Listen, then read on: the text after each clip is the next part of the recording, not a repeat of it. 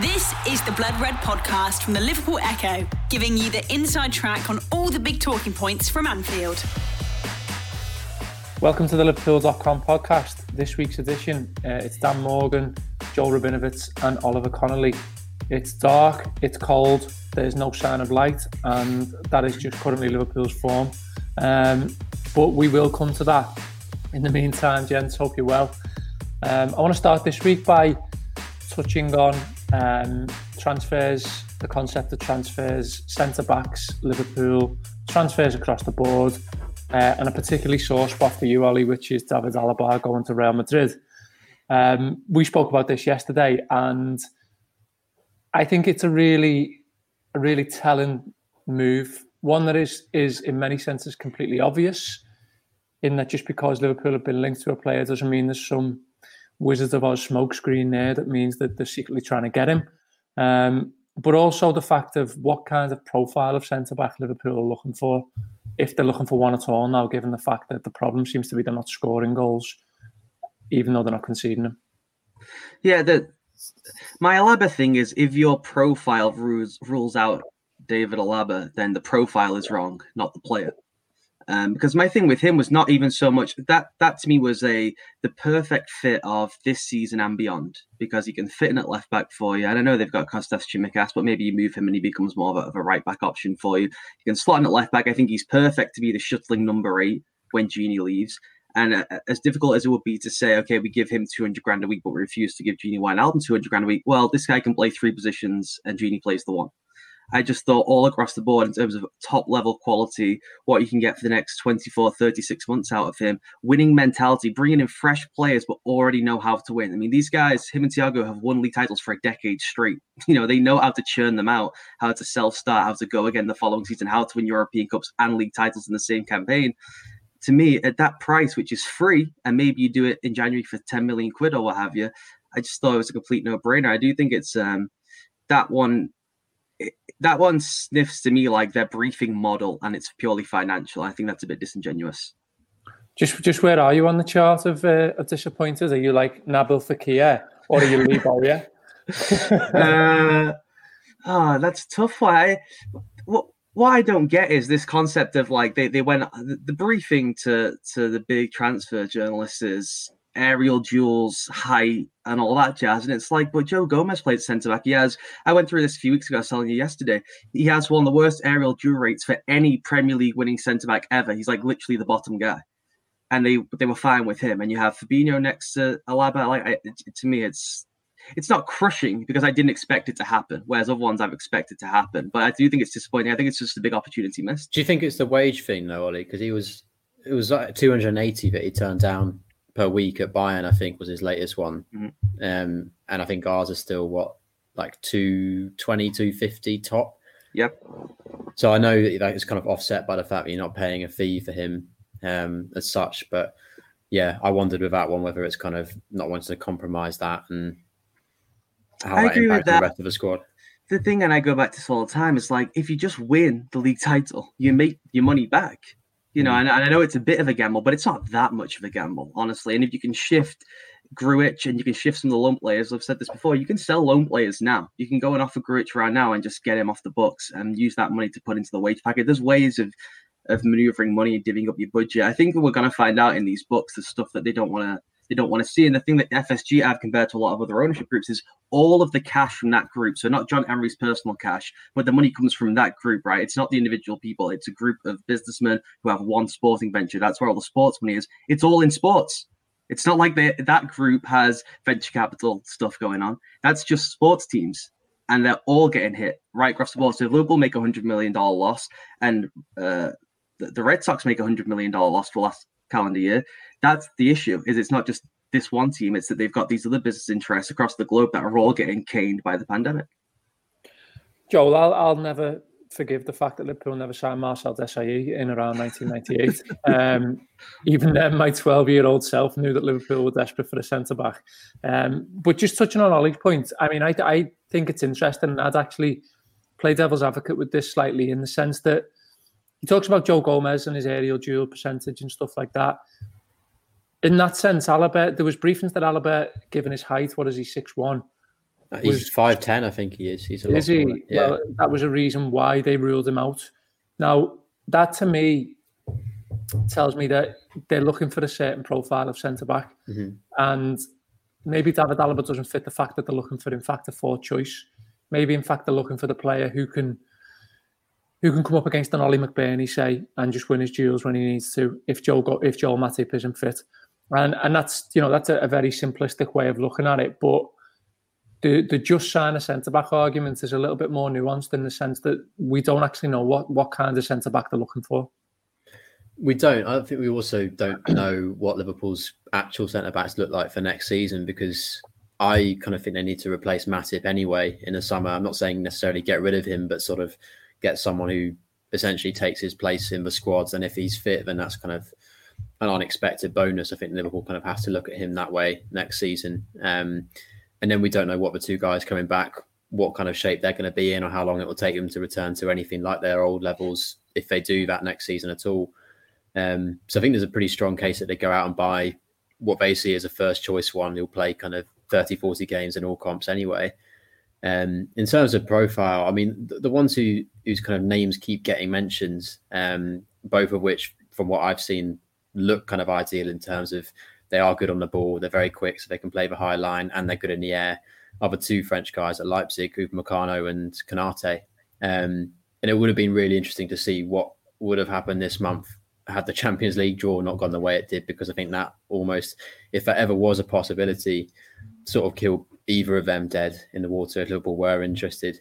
And I think the thing with both of those is they've got release clauses that come into play in the summer, if I'm right in saying it's only around the 45 million euro mark, I think that might be right, which kind of in the current market seems more than reasonable. So yeah, we're yet to see the sort of full. You see sometimes with certain positions there's like a short list, like when they were signing the left back in the summer, and there was a whole series of names there.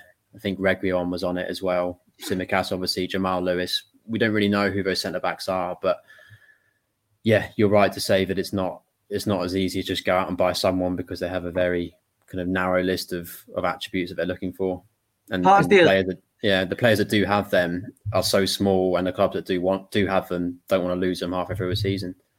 The reason the Alaba one's so frustrating to me is that I really think that the value comes in that versatility. You get a world-class player in three positions, so it wouldn't be centre-back for centre-back's sake. I think if they went out now and said we're doing Ben White for 30 million quid, I think that would be not desperation, but a centre-back for centre-back's sake. I don't think he fits what they would be looking for. He's more of a three at the back type player. He's probably really more of a holding midfielder who drops into a back three. That to me would be desperation. I just can't fathom that of all the world's centre backs, Michael Edwards is saying only these two lads at this one club fit my profile. That's not really how they've operated in the past. They've often had a quite sprawling board. Aside from Alisson and Van Dijk, it's usually been their second choices they've ended up having to sign. Second and third choices. I mean, given the form and given the obvious problems that we can highlight and will do on here, is the priority now a centre-back? That, as mad as that sounds, with two centre midfielders playing there, this is a Liverpool team that isn't scoring goals and isn't conceding them. And I think what my argument to you yesterday, Ollie, was on our call was that you can see the profile of an attacker more than you can a centre-back at the moment. You can see the profile of attacking player that they need more than you can the centre half, and that might come back to flip on its head. Liverpool might start scoring goals and might start conceding them, and then we're still in the same boat in terms of them not picking up points. But at the moment, to get the balance right, and I think this is a case of balance in terms of what's right for the team, what gets it to the point in which it can sort of serve both things at the same time. I wonder if the emphasis will be, no, this is a problem in terms of us in the final third. And if we get Virgil back in March, for example, then we can sort of deal with this as a lesser issue to the fact that we need X type of forward player now. Yeah, I wrote a piece yesterday. I think there's certainly a case to be made of a would you rather game between do you wait and push your chips on Erling Haaland in the summer, who, like Joel said before, he has a 75 million euro release clause. His agent's already come out and said, we're going destination, we're not going cash. It's a reversal to Alaba. They think they can make it back by making him a global icon somewhere and becoming synonymous with a club, which is why they're saying, Barcelona's in court on winding up orders. and the agent saying, we're just going to find a way to get him there. They have no money, but we'll figure it out. So there's a case you could make for saying, let's hold off now and save those chips, where you're going to have Mbappe, Sancho, Haaland available. And so it sounds like fantasy football or Football Manager, but the real possibilities when you include the power you have with Nike and what that can do when you go into a pitch meeting, which is what this is now. It's like free agent recruiting in other sports. Everyone knows what the money is. It's set because we have release clauses these days. And you go in and say, we can make you this guy with this club, with this fan base. So there's definitely a case for that. And I think we'll find out soon enough. Remember, they got the North African and the Chinese TV deal just got signed off in November. So they know what that money is now. So I really am not buying, as much as they have all these financial issues, that it's a pure cash thing. There's no way they would magically have 50 million quid in the summer to go and buy one of these Leipzig centre-backs that they can't use at some point. Now, I think it probably is more likely that they're having meetings saying, we really need this. Do we believe, based on the discussions we've had, that, like Joel said, Van Dijk and Gomez will come back as close as possible to before? And so it's probably better to say, let's evolve a little bit. Let's put the chips into getting one of these big star players up front. Where are you with that, Joel? Do you think the priority now lies in different positions? Because again, to put another spanner in the works, Liverpool need a centre midfielder this summer. They're going to lose Gini Wijnaldum. They need another midfielder. They can't rely on players like Naby Keita in the same way they can't rely on Joel Matip for fitness. So Liverpool are going to be in the market for a midfielder. They're going to be in the market for a centre half. They're going to be in the market for a forward. What is this season telling us in terms of where the priorities should be? I think the midfield's an interesting one in the sense that if you write down all the names in the squad currently, it's clearly the most stacked in terms of depth and quality. But like you say, there's loads of caveats there in terms of Keita is another one, kind of almost like Matip, who you can't really consider kind of a reliable squad member. Oxlade-Chamberlain, again, a player that me and Ollie especially have spoken about lots in this podcast we like, but we haven't seen him kind of in peak condition for a while when he's had kind of a serious injury this season. Milner's, is he 35 now? There's only so much more you can expect to get out of him. Steady, Joel, I'm 35 this year. Well, you're not playing football. I'm trying. As a top player, though, he's sneakily injured, isn't he, Milner? Joel, you've written about this a bunch. He's sneakily, as the Iron Man persona, he's often not available. He's picked up a lot of muscle strains in the last sort of 12 to 18 months or so. It doesn't get spoken about so much. And then, like you say, Wijnaldum seemingly looks like it's not going to happen, the contract extension. So all of a sudden you go from having sort of 7, 8, 9 options there to kind of 3 or 4 reliable ones. So that's including Thiago, who, as we know, has kind of got his own fitness issues in the past. So yeah, centre mid's one that they will need to look at undoubtedly as well. And it's probably one for another podcast, I'm sure, but it's not inconceivable that one of the front three potentially moves on either this summer or the one after that, and then kind of what you do with that is a whole other question. So yeah, you're right to say that centre back is just one of kind of a whole load of positions really in the squad that they're going to have to look at quite seriously. If not now, then definitely in the summer going into next season, because as well, the other thing that kind of the theme that keeps on coming up in these podcasts and in pieces that we write is that the age profile of the squad is kind of in a sweet spot now. In terms of what you'd expect for a team that wants to win trophies. Most of that starting 11, when they're all fit, are kind of in that 27 to 30 peak zone. But kind of moving into next season, as that becomes closer to more players being in their 30s, Liverpool do need to start buying these guys are kind of in that 23 to 27 mark, where they kind of got the likes of Mane, Salah and Firmino when they first arrived, really. And that's something I think across all those positions that we just mentioned, will need to be kind of at the top of their priorities. I think there's an evolution to come. And I think we talk about this, teams in transition, teams needing to evolve. I think Haaland's perfect for what we should want to be doing. And I think that when you look at what's prevalent now in terms of this season and the issues that they're having, look, I think this is a blip. I think this is nothing more than a collective dip in form. And I think we'll be looking back on this in as little as 2 weeks' time and saying, yeah, that this might cost us, but it was nothing more than a temporary thing. But in the long term, I do think Liverpool need another option. And I think that isn't to downplay Erling Haaland's ability as some kind of battering ram. But there is the sort of problem solving, as Pep Lijnders calls it, element within the attack that I think Liverpool are just slightly shy of, and they can partly fix that when Diogo Jota comes back. But to have another option on top of that, which is completely aesthetically different in its makeup, and one in which adds another way to play, that just offers opposition managers and coaches, no way of knowing how you combat this Liverpool side, who can beat you in any manner of ways. So, if the low block thing carries on being a factor, to have that other option, then to say, well, this is how they combat this, is just, it's basics for a team that should be winning things and is, trying to be the best they can be for while it's together. That's common sense to me. I think the other thing, Ollie, worth referencing, and I don't know whether this is any solace to us, but nobody is spending and everybody has something to lose. And it feels like this window is going to be a complete write-off in terms of transfers. And that tells me that obviously the pandemic is a massive issue, but it also tells me that for the likes of Everton, Leicester City, the two Manchester clubs, all with massive, sort of aspirations on the line here, the realisation of what is financially going on is soon to hit home for everyone, I think.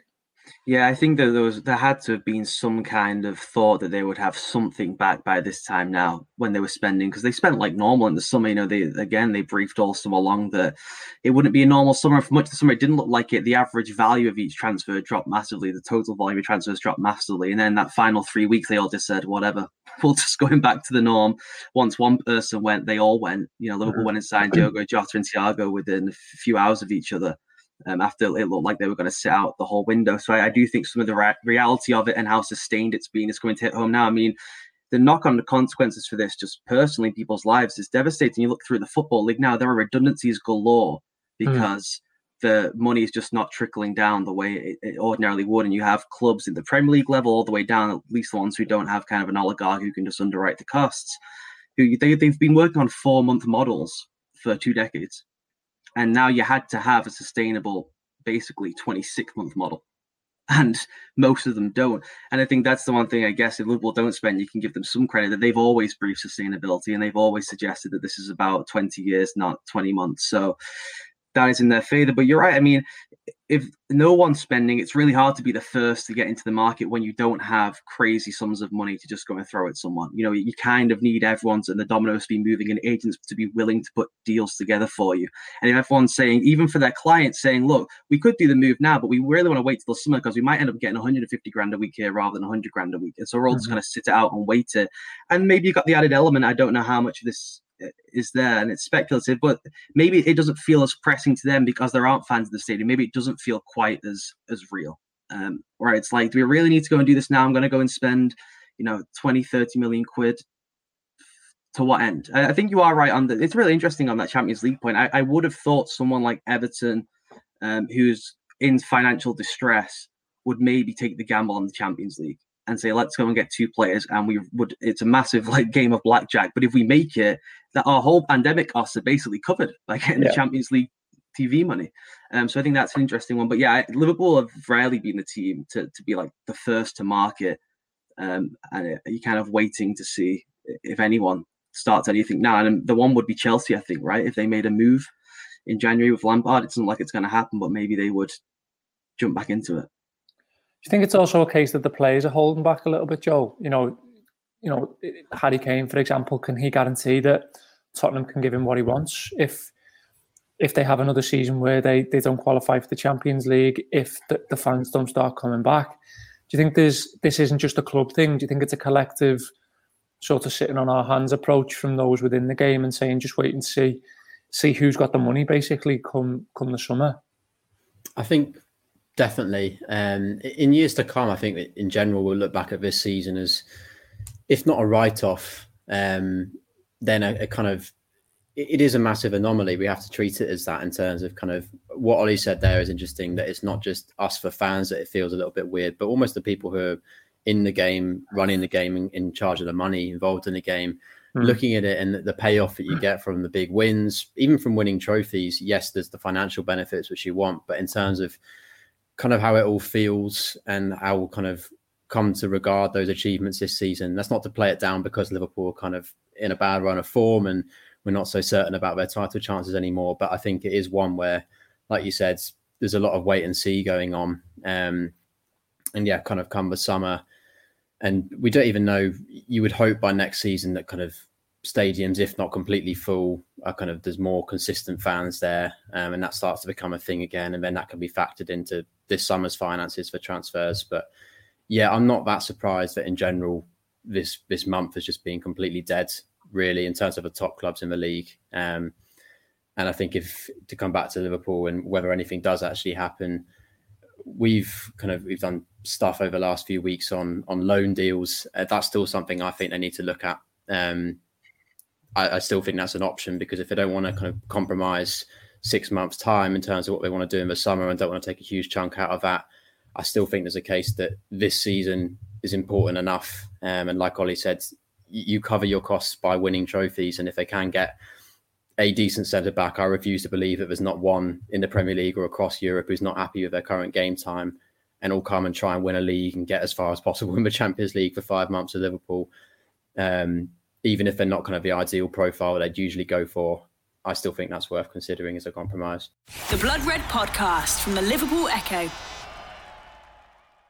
All right, over on Liverpool.com, we've started a running series up until Burnley where we are, in fact, putting the front three on trial, so to speak. So every day there will be a piece. I did mine yesterday where we make a case against the front three, we make a case for them, and then we give a verdict. And it is to do with their current form. And just to highlight and elaborate, this isn't us putting them on trial. It is the footballing world, as we well know. Their form is now a massive talking point across the globe. So I'll start you off, Joel. My overall take, once given the case for and against their current form, was that I think they would be better served, at least on Thursday, taking one of Mane or Salah out of the starting lineup and introducing them with minimum 55 gone. I think that what we're seeing and what we've seen against United was that this is a Liverpool team who,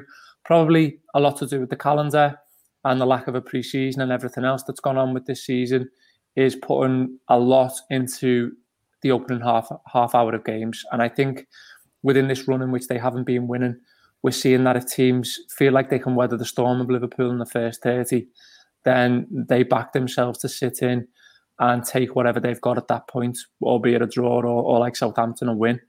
I think Liverpool could massively benefit from just holding back one of Mane or Salah for that final half an hour, 35 minutes, to inject some energy, to inject some impetus, to inject some pace, and to perhaps win a game from late. Because throughout all of this, second half goals have felt the most hard to come by, in my opinion. And I think that if there's one thing Liverpool have to solve, if you like, it's how to get back that sort of last 15, 20 power through that they usually get through when fans are there, especially in Anfield, and finding the way to win a game later on. And I think that for me, yeah, I think starting without one of those two might be the way to do it.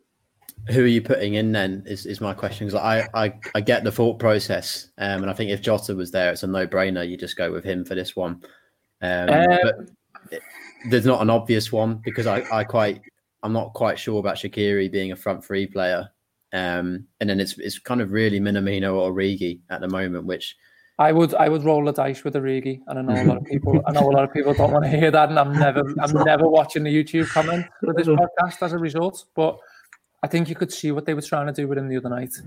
You move Mane centre forward, and you ask him to stretch them the other side, and yes, he can be extremely frustrating, and yes, you know, he can be extremely anonymous, but I actually think he's better starting games than he is from the bench. I actually think Burnley could be this season's Everton in terms of just a mad team selection dropping and us going, what is this? What's going on here? But that would be what I would do. I think Minamino is a damning indictment on him that he hasn't had a minute of Premier League football since Crystal Palace, for whatever reason that is. And yeah, we can put him in, But I think to have him and Firmino in the same team is something that is going to cause you problems, especially against the Burnley side, which is just so narrow and so compact. So yeah, I'd be doing Origi from the left. I'd be doing probably Mane through the middle, and I'd hold Salah back. So I think it's a way of doing it, and especially like you say when Jota comes back. But there is something has to give it, I guess, is the point that I'm making now at the minute in terms of getting them to enjoy the enterprise a little bit more. It seems as though those three, above all others, are the ones who feel like they're suffering most and are not enjoying it most. Yeah, I think my answer to this is kind of in contrast to yours, really, is to kind of just play them back into form. I know that seems like kind of the boring approach, but I just think any of the changes that you do make there without Jota as an option sort of just make Liverpool weaker and change the style quite significantly. And I think if we're looking at the United game, that has to be a bit of a standalone, I think, compared to the ones that came before it. I think it's tempting to lump all those games, West Brom, Newcastle, Southampton, United, in as a kind of cohesive thing where the same problems happened in all of them. And I don't think that really was the case. I think in the 3 games before United, post Mane scoring the opening goal against West Brom, that big chunk, there was a lot of similar problems in terms of getting the ball up the pitch quickly, getting the front three in the right positions to hurt teams, Liverpool being too safe on the ball, not taking enough risks, the fullbacks struggling to get forward like they normally would. That was all kind of evident in those games. I think United was a really different one, in that there were tons of chances. Ollie wrote something yesterday about the fullbacks. They were getting into all their normal positions quite a lot, especially in the first half.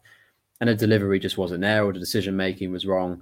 Same with the front three. I think Firmino was probably guiltiest of a lot, where there was a couple of times where he just needed to play in Robertson, or he had a clear shot on goal and he just scuffed it along the floor and the chance was gone. Salah, again, he's doing a lot of this thing at the moment where he's getting the ball exactly where you'd want him, up against a defender, and he's either just running into a sea of bodies and losing the ball, or he's turning back on himself and taking the easy option as if he's scared to kind of try and go past players.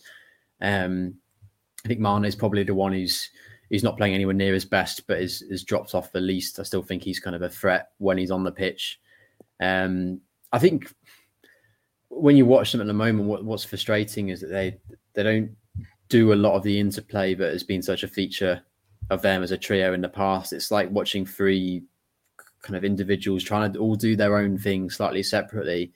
And it all feels a kind of little bit disjointed and separate. And I think in part that's a lack of confidence. Maybe there's mental, physical fatigue from the amount of football they've played. We talk about kind of continuity and stability and everything as being something you want in football, but these guys have been playing together for a long time now with not a lot of rest repeatedly. And I do think it's interesting when you look at Liverpool's best attacking performances this season. I was talking to Ollie about this morning. Games like Atalanta away, Palace away, Leicester at home, they're all games when that front three aren't all starting. You've got at least one of Jota or Minamino in, and it's almost like having that slightly different element for the other two just freshens it up a little bit. And that spontaneity seems to work a little bit for Liverpool. So having said that, ahead of tomorrow night, I can just see a scenario. If you play Minamino against Burnley, you can just see him getting out-muscled and knocked around all over the place by the likes of me and Tarkowski. It just doesn't feel like a game for him. So I think you do kind of just have to back the front three to play themselves through this. And they do need a little bit of luck as well. I think as much as they have been playing poorly, there's been times in the last few games where, Mane could come away having won 2 penalties against Southampton, and we're looking at that as a good 2-1 win. And he doesn't get the decisions in that one. There's been times when Salah or Firmino don't get a ricochet in the box that might have fallen for them and they've got an easy shot and it just bounces the wrong way. And it does feel like at some point something's got to give, because you can't just keep playing these 3 and they won't. You would have to think they won't keep performing this badly for another few weeks. Hopefully in a month's time we're not having the same conversation about the same problems. But I think for me, you just got to back them to get themselves through this run. Ollie, I think we could see what Jurgen Klopp was trying to do with Xherdan Shaqiri on Sunday. Are you surprised there's not been? I mean, he plays against Southampton, but are you surprised there's not been more Oxlade-Chamberlain in that sense? I have, yeah. He looks so rusty against Southampton, and they've seen him obviously so much more in training. You do wonder if he's a player who just needs a longer, wider berth to get back up to full sharpness. Shaqiri thing was really interesting. Playing him on the right as a traditional 8 was not something I expected at first, and until, let's see, an hour ago, I was like, I thought that was the wrong decision. He should have been on the left side naturally. And then Joel pointed out to me that where you get the more natural drifting into what looks like a pseudo 10 role, and you maybe free some space. If someone goes with him, you free more space for Trent. And that is like the whole goal here, is how can we get Trent in his normal positions?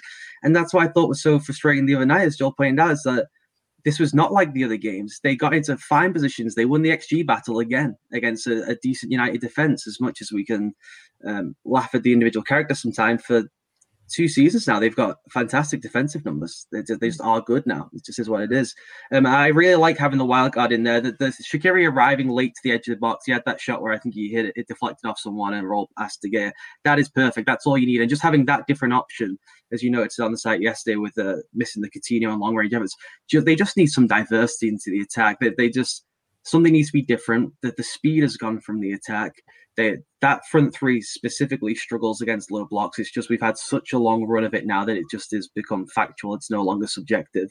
And having just something a little bit different, and usually it'll be the fullbacks creating something magical. They're just not playing well, the two of them at the moment. And I agree with Joel on the front three question, because there's a part of me where it's like, you Burnley turn up tomorrow night. I love all the nerdy tactical stuff for the analysis, but you turn up tomorrow night as Burnley to Anfield. It's not a packed house, they get that, but you get the team sheet, and if Minamino or Origi's on there, you're like, all right, lads, this is, what is this? If you turn up and it's those guys, it's just a different situation to me. I think you've got to play him through it. I think that the way to change things is to have Xherdan Shaqiri there in an unusual role, like I said, a bit deeper in that 8. And the way they played at the weekend was like a 3-4-3 essentially. And then different ones of Wijnaldum and Shaqiri would take up that kind of number 10 role, and the fullbacks played as traditional out-and-out wingers, which I think is the correct approach. So that setup I thought worked, and they played poorly. And that to me is where, as I wrote earlier this week, Klopp will take solace. This is there is no structural flaw. It would be a bigger concern if we came on here and said they have a complete structural flaw. The centre-back situation is an apocalypse. If they don't sign someone, the whole season is over. They're just getting into good positions and not making the right decision. And that, I think, is correctable. And in a fortnight, we may say, like at Crystal Palace, they made the right decisions and they're back again, and here's a chance to go and win the title. What I will say about Divock, if you need a goal to go in off someone's backside and to have 3 ricochets and to find its way into the net and then someone to celebrate like they don't know what's happened, he is your man, is all I'm going to say. I completely take the point, Joel. I completely take the argument. It's a strange time, though, isn't it, in the sense that this is sort of the first time we're seeing Liverpool and Jurgen Klopp not crisis manage, but trying to manage Liverpool through what can be defined now as, a substantial slump in form for a sustained period. He hasn't really had to do that, and he hasn't had to do it as the person wearing the crown, if you like, for the last 2-3 years, but time he's been at Liverpool. It's a completely new situation for him. I mean, we touched on this last week. It's the antithesis of everything he wants from a season. He doesn't have the supporters. He doesn't have that crowd, that visceral sort of connection to call on. And I do actually think that's having an effect in this that we're not talking about. You think of some of those games at Anfield recently. The crowd in recent years, they wouldn't stand for that, in terms of they would get behind Liverpool to a point where I think, the sort of fervent nature of Anfield would, a lot of the times, as we've seen, force an individual into a lapse of concentration for a millisecond or, a minor error. But that is enough for Liverpool to then get in, and they haven't got that at the moment. I think where that was most clear to me was kind of the last 15 minutes of the first half against United. Liverpool had started really, really well that game. I wouldn't quite say they had them on the ropes as such, but that first 25 minutes, half an hour, they were repeatedly getting into the final thirds and having, if not clear-cut chances, then opportunities to create clear-cut chances if they've made the right decision or the right final pass. There was one when Thiago skipped past, I think it was might have been Wan-Bissaka or Fred, and he's got a chance to play in Salah, and he just overhits it and it goes out for a goal kick. The Firmino one I referenced before, he gets into a brilliant spot where all he's got to do is roll in Robertson, and he's got a clear shot on goal from about 7 or 8 yards out, which if he hits the target powerfully, has got a decent chance of going in. Liverpool were getting into these spaces constantly, and that's the kind of one when you're talking about there. If a crowd's there, they're not letting that energy just dissipate with 15 minutes to go before half time. And what happens is there's a couple of kind of cheap fouls or free kicks that United get, or even goal kicks that De Gea's taken a minute over every time of his run up. And it just sucks all the momentum and the energy out of it. And Liverpool just don't really get themselves going again until kind of well through the second half. And even at that point, it's still not quite as intense. So I do think that's a thing. I think in terms of the front three, to come back to that one, I think Firmino, more than probably any, you could almost argue any player in the league, but certainly in this Liverpool team, thrives off the energy of the crowds. I don't think it's any coincidence that his kind of best performance of the season have come in that like mini spell when there were a few fans there and he was playing in front of people again. I know he didn't score in the game, but against Wolves, you see him kind of looking more just like he's enjoying himself, playing with kind of freedom. And yeah, it is, as much as it feels flat for us at times watching at home at the moment, you sense that some of the players are suffering a little bit from that. And kind of when I think it's the momentum thing, is that when this Liverpool team has been so good in the past, it has been building up ahead of steam and cranking it up. And we've spoken loads about that 15-minute spell before half time as when they score a lot of their goals and make the breakthrough. And at the moment, it just feels like, yeah, it's so stop-start and you can kind of build up momentum. But if they don't get the goal, as has been the case in recent games, the games kind of just, they almost sleepwalk into a kind of a tepid, flat, a strange state where kind of just not an awful lot is happening and they struggle to snap themselves out of it. Just final word for you, Ollie. This season has been one for me that's been made up of a lot of individual moments and a lot of individual brilliance in terms of one or two players doing something extremely well, and the rest sort of carrying. It's the old sort of playing the piano and carrying it type of analogy that you can come back to. And I think with Liverpool we've seen that. I think we've seen players in form at different points of the season carrying them through. We had Jota, we've had Curtis, Gini Wijnaldum across 3-4 game runs have been the guys who've gone, okay, I'm gonna be the shining light here. I'm gonna be the architect, if you like.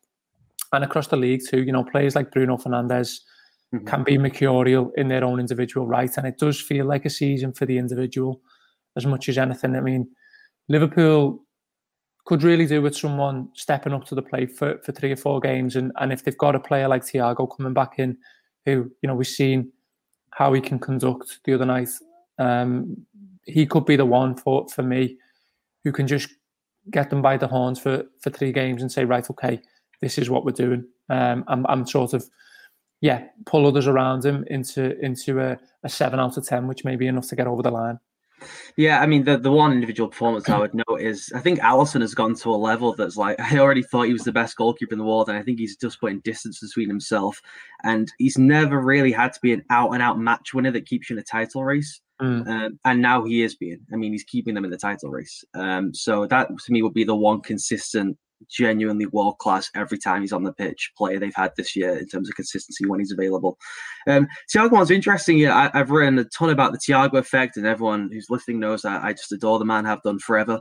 Can't believe, honestly, still that he's in the Liverpool kit, and I'm so frustrated I'm not able to actually go and see it in person. It doesn't feel real quite. But you see with everyone else who kind of touches the ball frequently, there's like a fizz. It rattles back and forth, right? He plays it to them, they play it back, and he's like, okay, we're moving through the gears now. Similar to Klopp still believes for some reason Milner can do this. It's why he brings him on. And we saw Henderson do this a lot last year. He's like, okay, I'm really pushing us now. And it's pass and move. It's not had the effect in the front three I thought it would. I really thought they would move a lot more and be like, wow, we got Thiago where everything is possible. There's not a passing angle that is not plausible anymore because this little lad's got the ball. And that hasn't happened. And that to me is the I'm waiting for that to click where either they realize and they're geniuses in their own right, or they just get on the right chemistry. I thought the connection would be instant between them. We're all football geniuses. Let's go and do this. And it just hasn't happened yet. That to me is a bit of a concern. But I would expect when you have, 4 of the world's 15 best footballers, that they would be able to figure it out. I think, sorry, just to add in on there, part of my argument and thinking for playing the front three through this run is what Ollie said there, having them on the pitch as much as possible and building that understanding with Thiago. Because we've really only seen it in flashes so far. And I think had the decision-making, the execution been better against United, we would probably be coming away from that saying Thiago was one of, if not the match winner for Liverpool in terms of what he was supplying to the front three. So I think he's at a point where he's kind of gradually getting his match sharpness back, understanding the system more, and he's improving. But at the same time, he's playing in a team where the front three at the lowest level they've ever been at under Klopp. And I think, that's what I want to see over the next few weeks is them, the front three, get their mojo back and be on the pitch of him. Because I think, there's no way if you have those 4 playing at least kind of 75, 80% of Liverpool's remaining league games this season, that they're not in and around the conversation come May. Okay, massive thanks to Joel and to Ollie. That's been this week's Liverpool.com podcast. Do be sure to check out the site for a ton of features and different content that will be there for you, including more video content, which we're doing more and more of. So head over to Liverpool.com and have a look at that. We'll be with you throughout the Burnley game. And if you're commenting on this on YouTube, remember to be nice. We're all a bit sensitive at the minute. We'll see you next week. You've been listening to the Blood Red podcast from the Liverpool Echo.